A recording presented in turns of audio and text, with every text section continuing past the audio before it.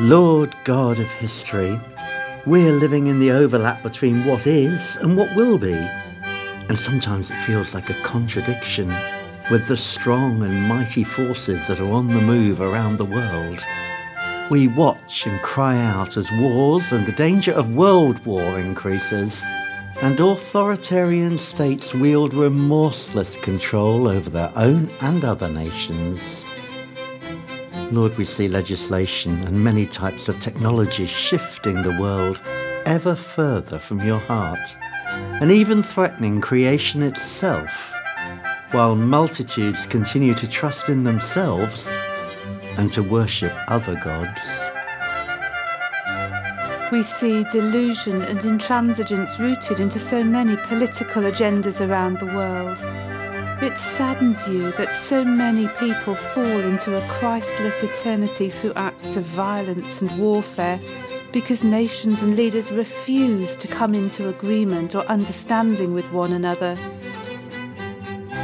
You have many ways to deal with evil, not just to violently overthrow each tyrant who rises to power, but often to turn the other cheek and to woo and win by ways of loving kindness, even whilst calling it out.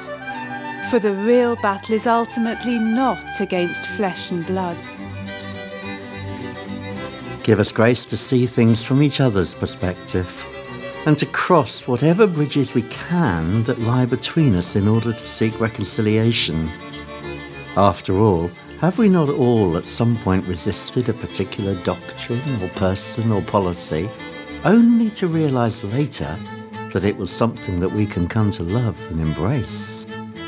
Deliver us from the desire to call down fire on that which offends our tastes and sensibilities.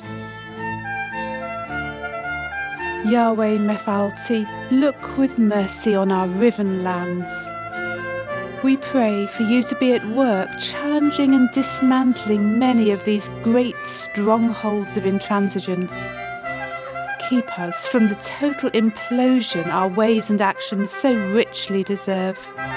May common ground be found between opposing factions, and many be restored to each other and to you, not least in order to avoid the inevitable fate that awaits the truly intransigent of heart.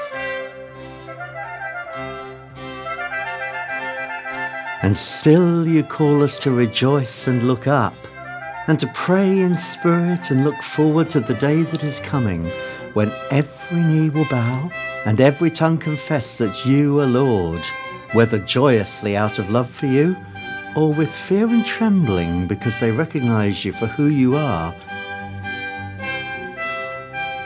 For you will return to the earth, Lord Jesus, and creation itself will be set free from its bondage to decay and brought into the glorious freedom of the children of God. You are Yahweh Mephaalti, the King of Kings, and the glory belongs to you.